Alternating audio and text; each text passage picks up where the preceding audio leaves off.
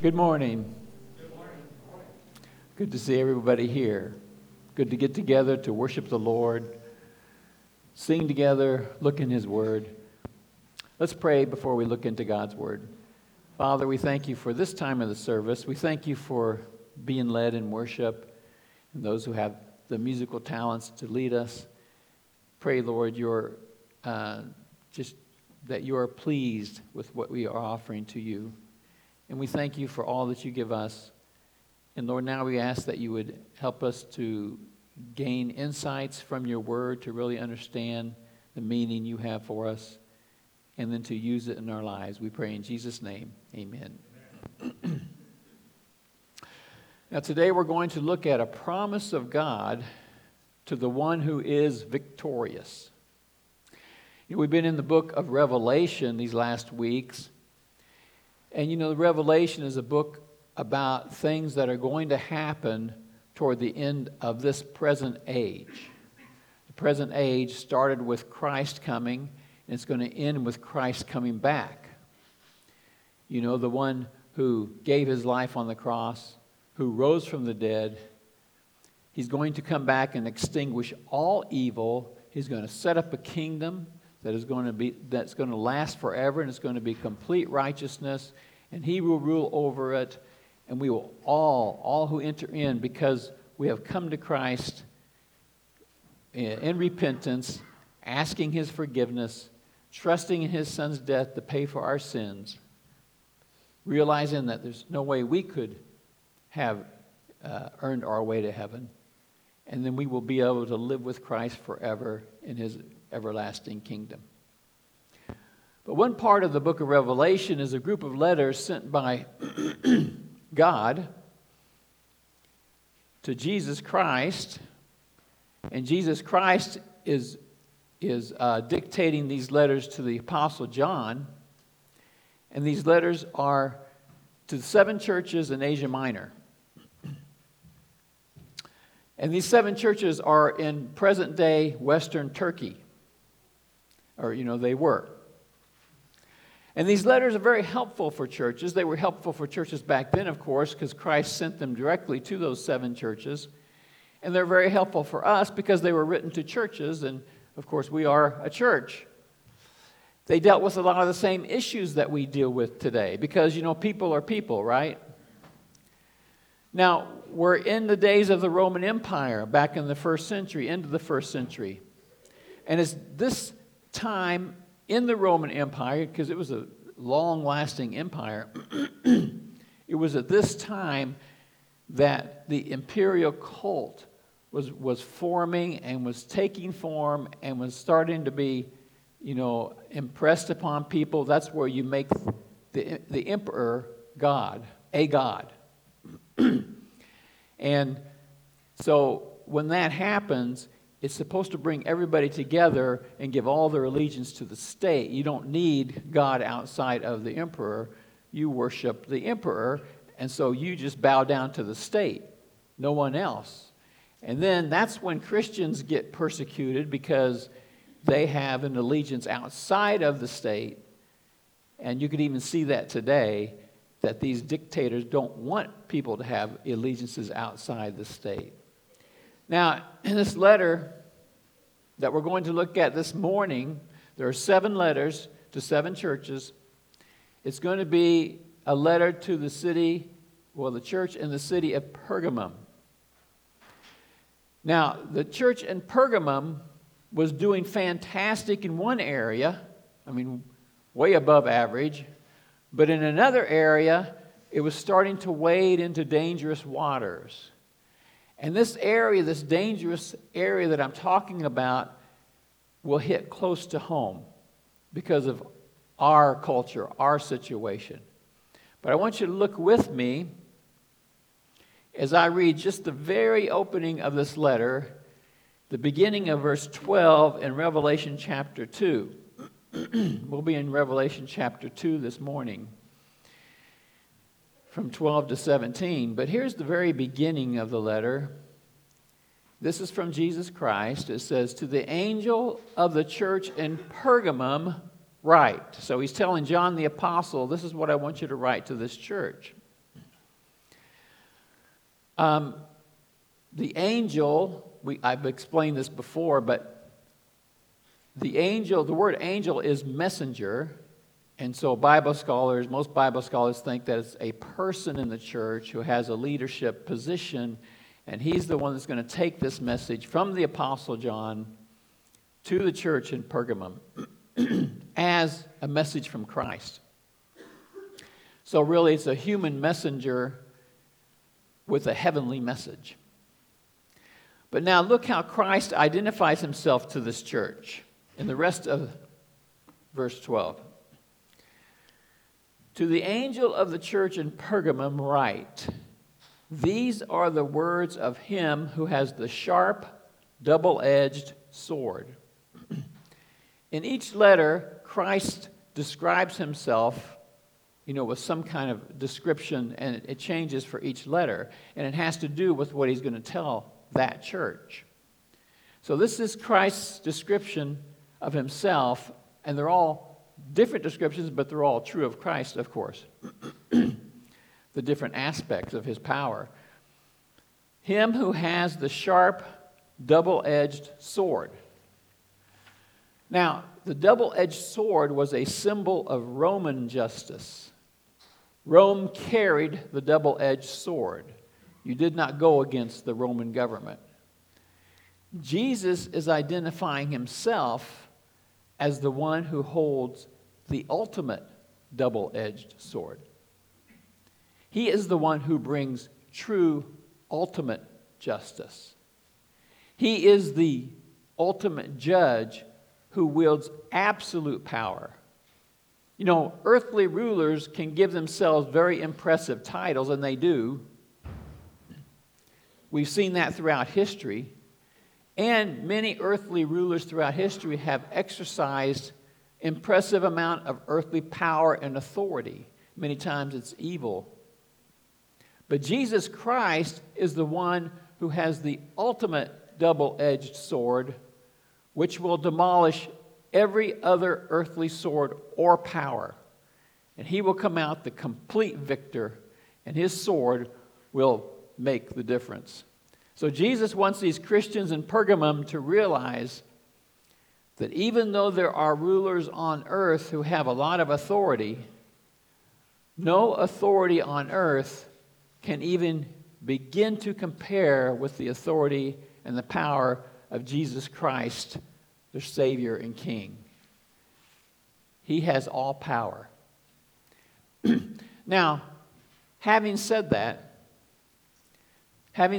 Jesus' authority goes way beyond any earthly authority that we've ever seen or ever will see, someone may ask, but what good is it that Jesus has the ultimate authority when those with lesser authority, these tyrants, are allowed to use their power to hurt others, allowed to use their power to, for evil, for selfishness, to live like kings at others' expenses?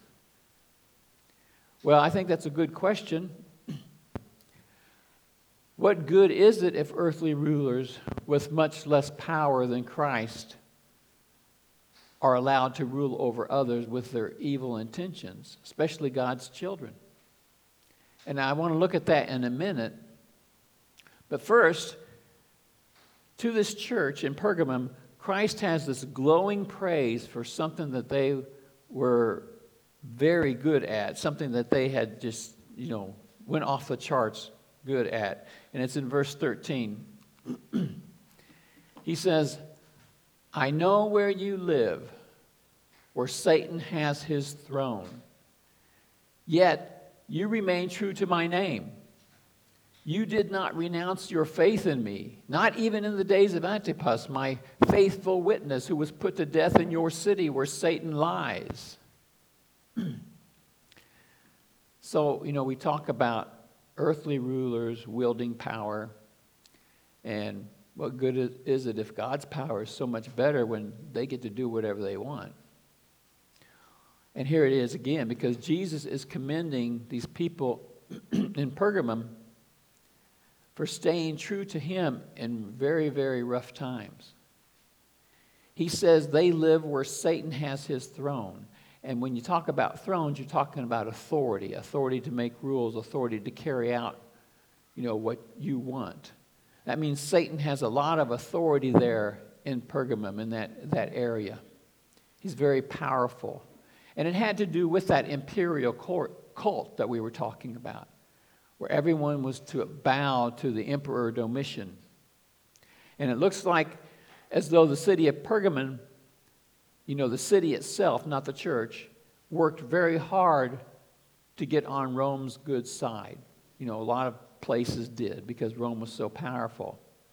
And that would mean if you're supposed to worship the emperor, and Rome expects you to do that and tells you better do that, then anybody who would not worship the emperor could hurt that community as far as being favored by Rome. And so if Christians don't worship the emperor, they could get a lot of flack, a lot of pressure, not only from Rome, but also from their fellow citizens who don't want any trouble. But the church people in Pergamum stayed true to Christ when it would have been so much easier, so much less painful, so much less dangerous just to bend the knee to Rome. But they stayed true to Christ, even when a well-known Christian worker of God, a faithful worker of God, Antipas, was, killed because of his faith in Christ. He was martyred. According to tradition, it's not in the Bible, but it's written from long ago. Antipas was slowly roasted to death in a bronze kettle. So, if that is true, and so many things written way back are true, he was a very brave, faithful witness, and that was a very stark thing, I'm sure, to see or know about, yet they stayed true to Christ. So we have high praise for these Pergamon Christians who would not renounce the name of Christ, who held on to their faith even at the risk of their own lives. But I asked that question earlier. What good is it to know that Jesus Christ has the ultimate double-edged sword, and he's the one who's going to, have all the authority, and he's so much more powerful than Satan and his demons. I mean, there's no contest.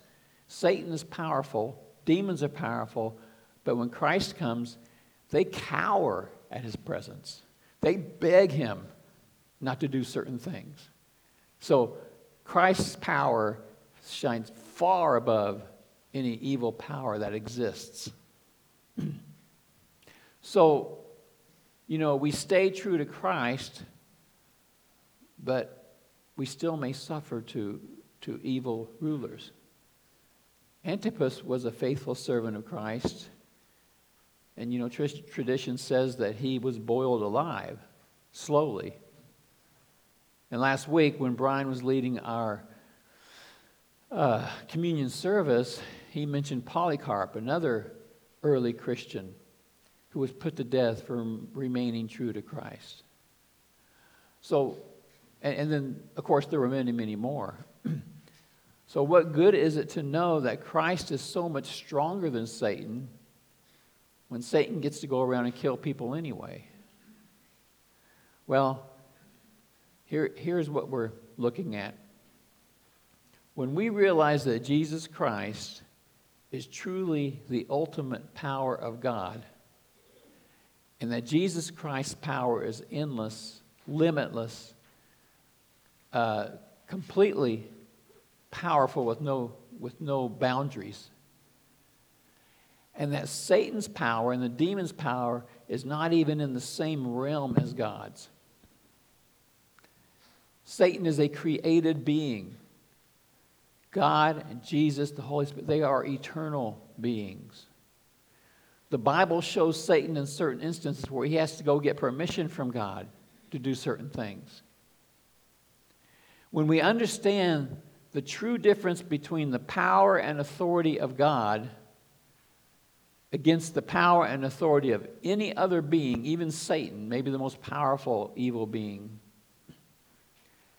then we know that no matter what happens on this earth, even if Satan is able to cause a certain person's death or many people's death, like Antipas and Polycarp, or the 12 apostles, or those 13 Coptic Christians who were beheaded for their faith in Christ as they were kneeling by the water's edge.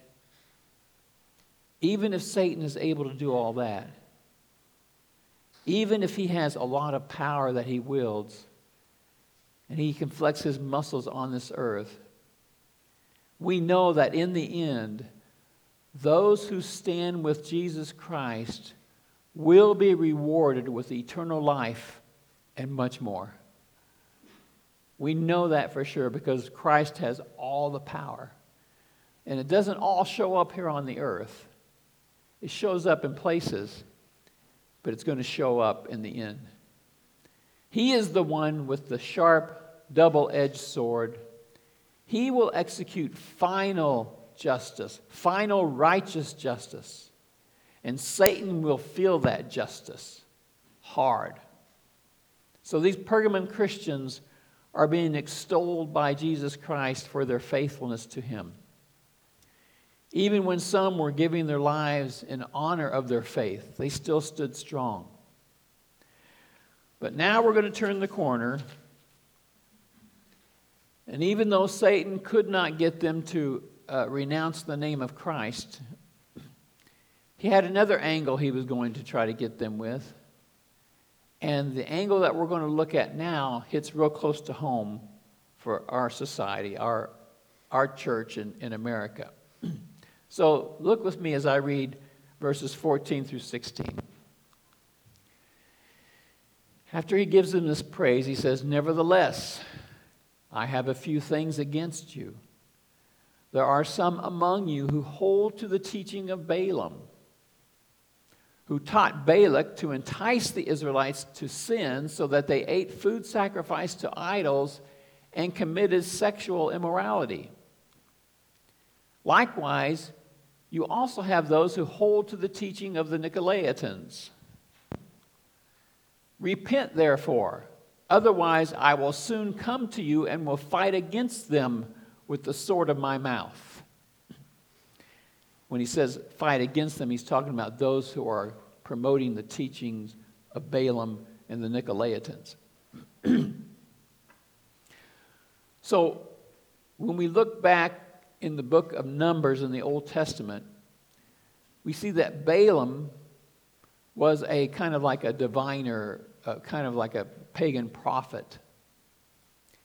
And during the days of Moses, when the Israelites were traveling towards the Promised Land, this king named Balak, he went to this, not a follower of God, but this guy that was known as a prophet.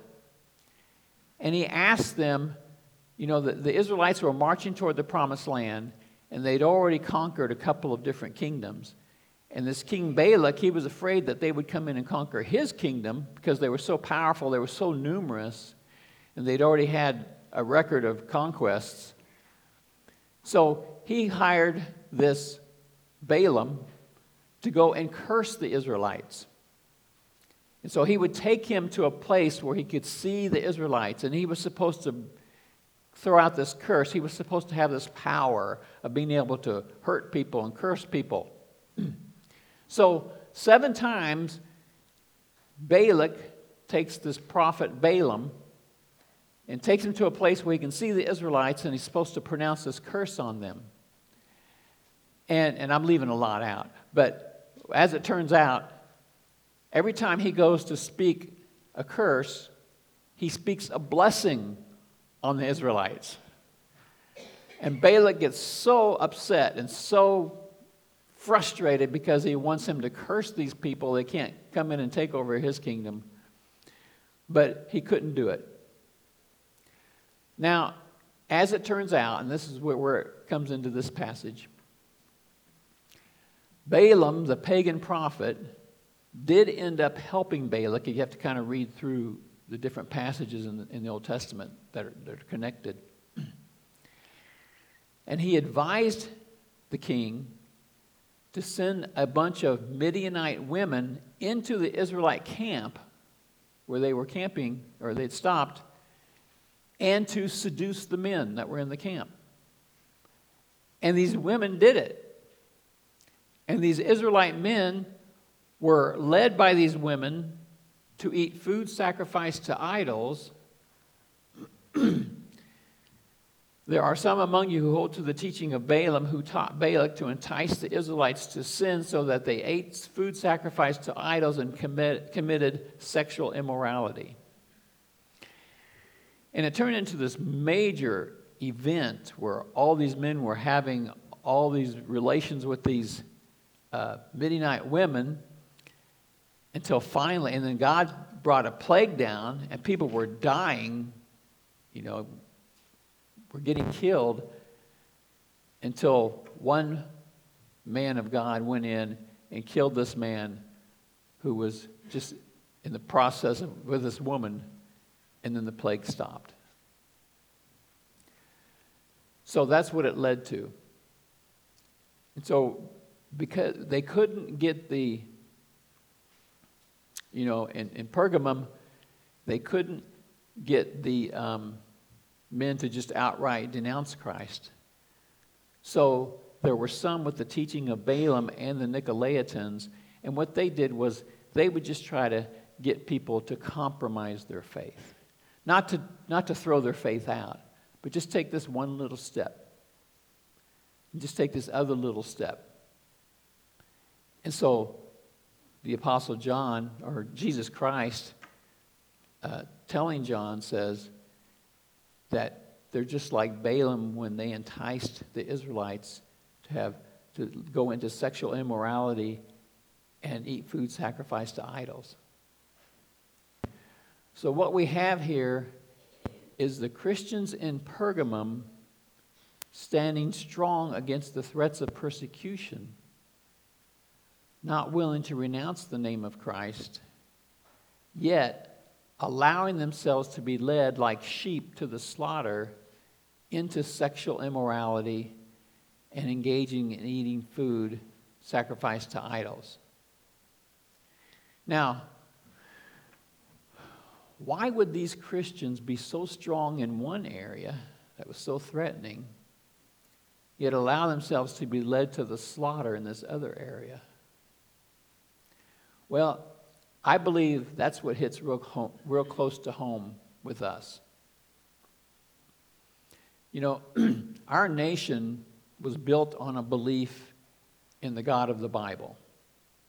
Now, the people who came over before the founders founded our nation, the people who came over there, they were strong Christians.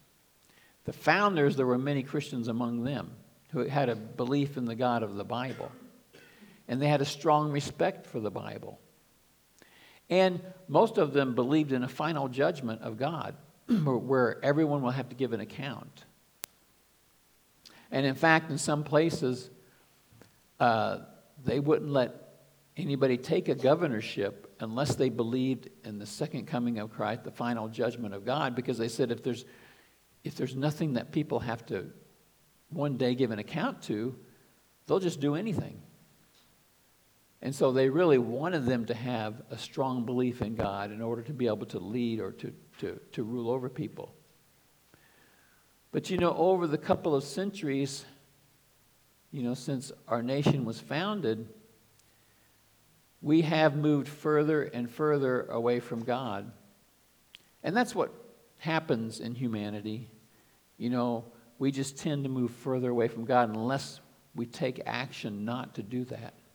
Because our we're weak as humans, and we really need God's help to keep us close to God. But as a nation, to a large degree, we've lost that deep respect for God and His Word.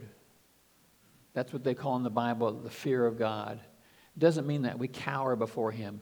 It just means we have this deep reverence and respect. It's here's the way I see it, or kind of an analogy. If you're driving and you see a cop car, your foot automatically goes either lets off the gas pedal or it goes towards the brake. You're not even thinking about it. That's because we have a respect for those who have authority, that they could do something if they catch us speeding. And we may not even be speeding. It's just kind of a natural act. But there's a reverence for God that keeps us in a certain place. And when we lose that reverence, like our nation has kind of moved farther away from that, then things start going bad. How did it happen with the Israelites, with our nation? Step by step, right? It happens step by step. Something we would have never dreamed of way down the road doing. We got there step by step, and now we're just fully involved in it. You know? It's the things we watch on TV. It's the things we see in the movies. You know, not that all TV and all movies are bad, but do we watch things that take us away from a belief in God? It's the things we do online, the things that can just kind of take us more toward immorality, where we used to have a conviction against it, but we just see it happen so much in our society, we just kind of take it in with the current. You know, we do things freely outside of the marriage covenant that are meant for the marriage covenant. There's so many things happening in the church that used to just happen outside the church.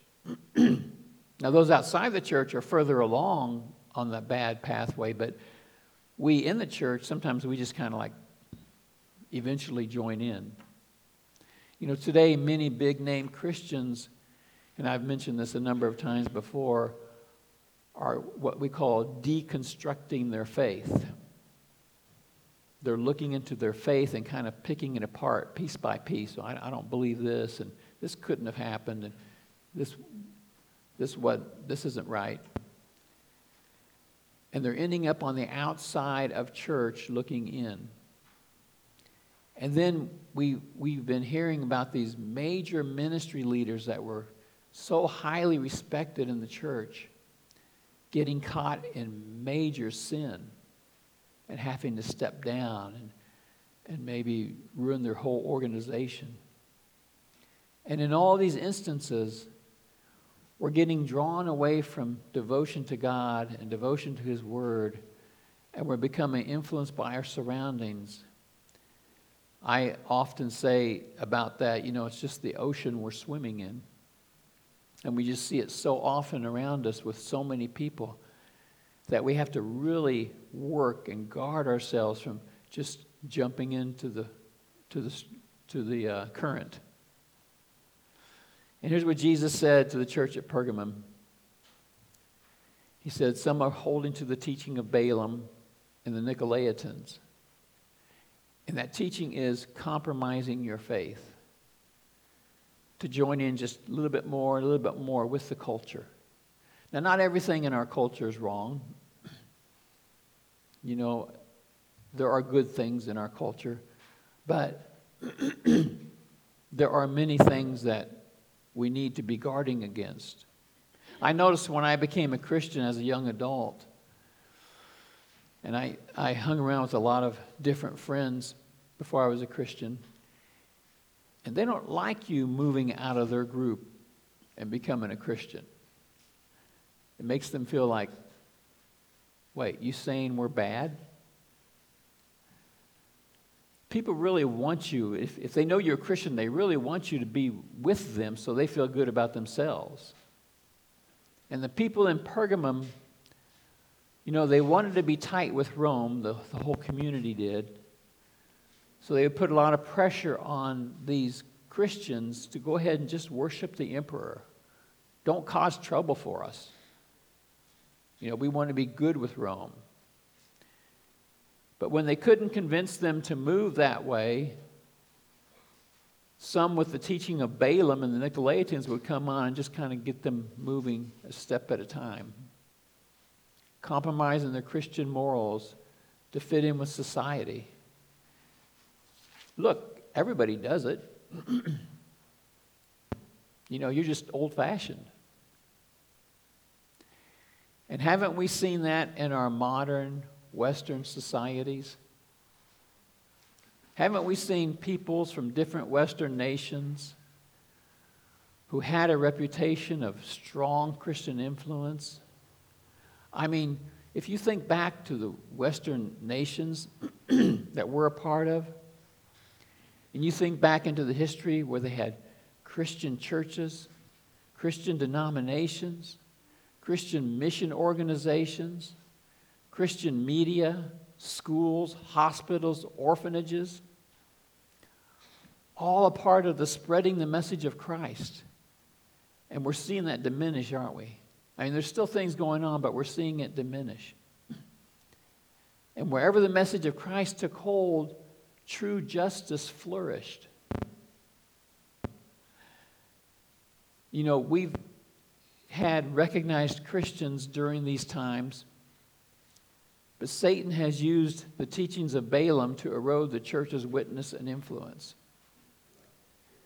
Satan has used the power of compromise to lead Christians down a pathway of mixed allegiance, of taking this one step, then the next step, then the next. And gradually we turn away from allegiance to Christ and his ways to some of Christ and some of the world's ways, but the world's ways aren't Christ's ways.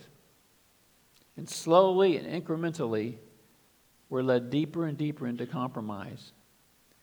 And it shows up in our families, our churches, our schools, our society, our government. We inch further and further into the world's ways and attitude and further away from God's ways. Now, many of you know that in early America, universities were started in order to train preachers and missionaries. That was the beginning of our nation. And the ones that you hear about that are so liberal now, they were started as Christian institutions. And now, some of those places have atheist chaplains. I mean, right out, atheist chaplains. They're not even hiding it. I want to say, it's one of the top schools like Yale or Harvard, but they hired an atheist chaplain to be the chaplain of the school. And this person, I heard this person being interviewed, they said, well, we just want to be able to reach everybody. So, how do you get from training preachers and missionaries to hiring atheist chaplains? It's a small step by step, isn't it? It's a step-by-step journey. And it's just being influenced, by our media, by certain sitcoms, people we're hanging around with, things we stop doing, like being in the Word. If we just get farther and farther away from being in the Word regularly, being involved in church, serving the church. So how does Jesus end this letter? Verse 17, he says, whoever has ears, let them hear what the Spirit says to the churches. To the one who is victorious, I will give some of the hidden manna. The hidden manna, the manna was the bread from heaven. So he's talking about, he's using hidden manna as something that we look forward to. It's going to be a reward for us. Now, I'll mention what that is in a minute, but it goes along with this. I will also give that person a white stone with a new name written on it, known only to the one who receives it. The white stones were used for different purposes to make some kind of announcement or invite somebody to some event. And so he's talking about your name on this white stone so you can come in. He's talking about the banquet of the Lamb, the wedding feast of the Lamb at the end of time that we're all moving toward. We're all in our faith moving toward when Christ comes back, sets up his kingdom, has that wedding banquet, and all who are connected to Christ, all who are one with Christ, will be invited to that wedding banquet. And we'll receive that white rock with that message on it. I don't know if they'll still be using white rocks then, but anyway.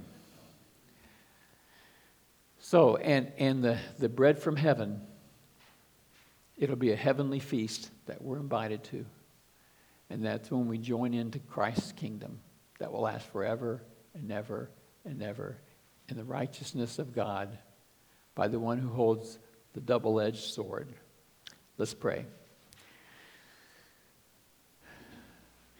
Father, we thank you for your word and just how precious it is to us and how much it tells us and how much hope it gives us. And we pray, Lord, that you would help us to stay strong in your word, in the fellowship, in our service to others and to the church. And Lord, may we not be led away step by step by Satan's ploys, by the teachings of Balaam or the Nicolaitans.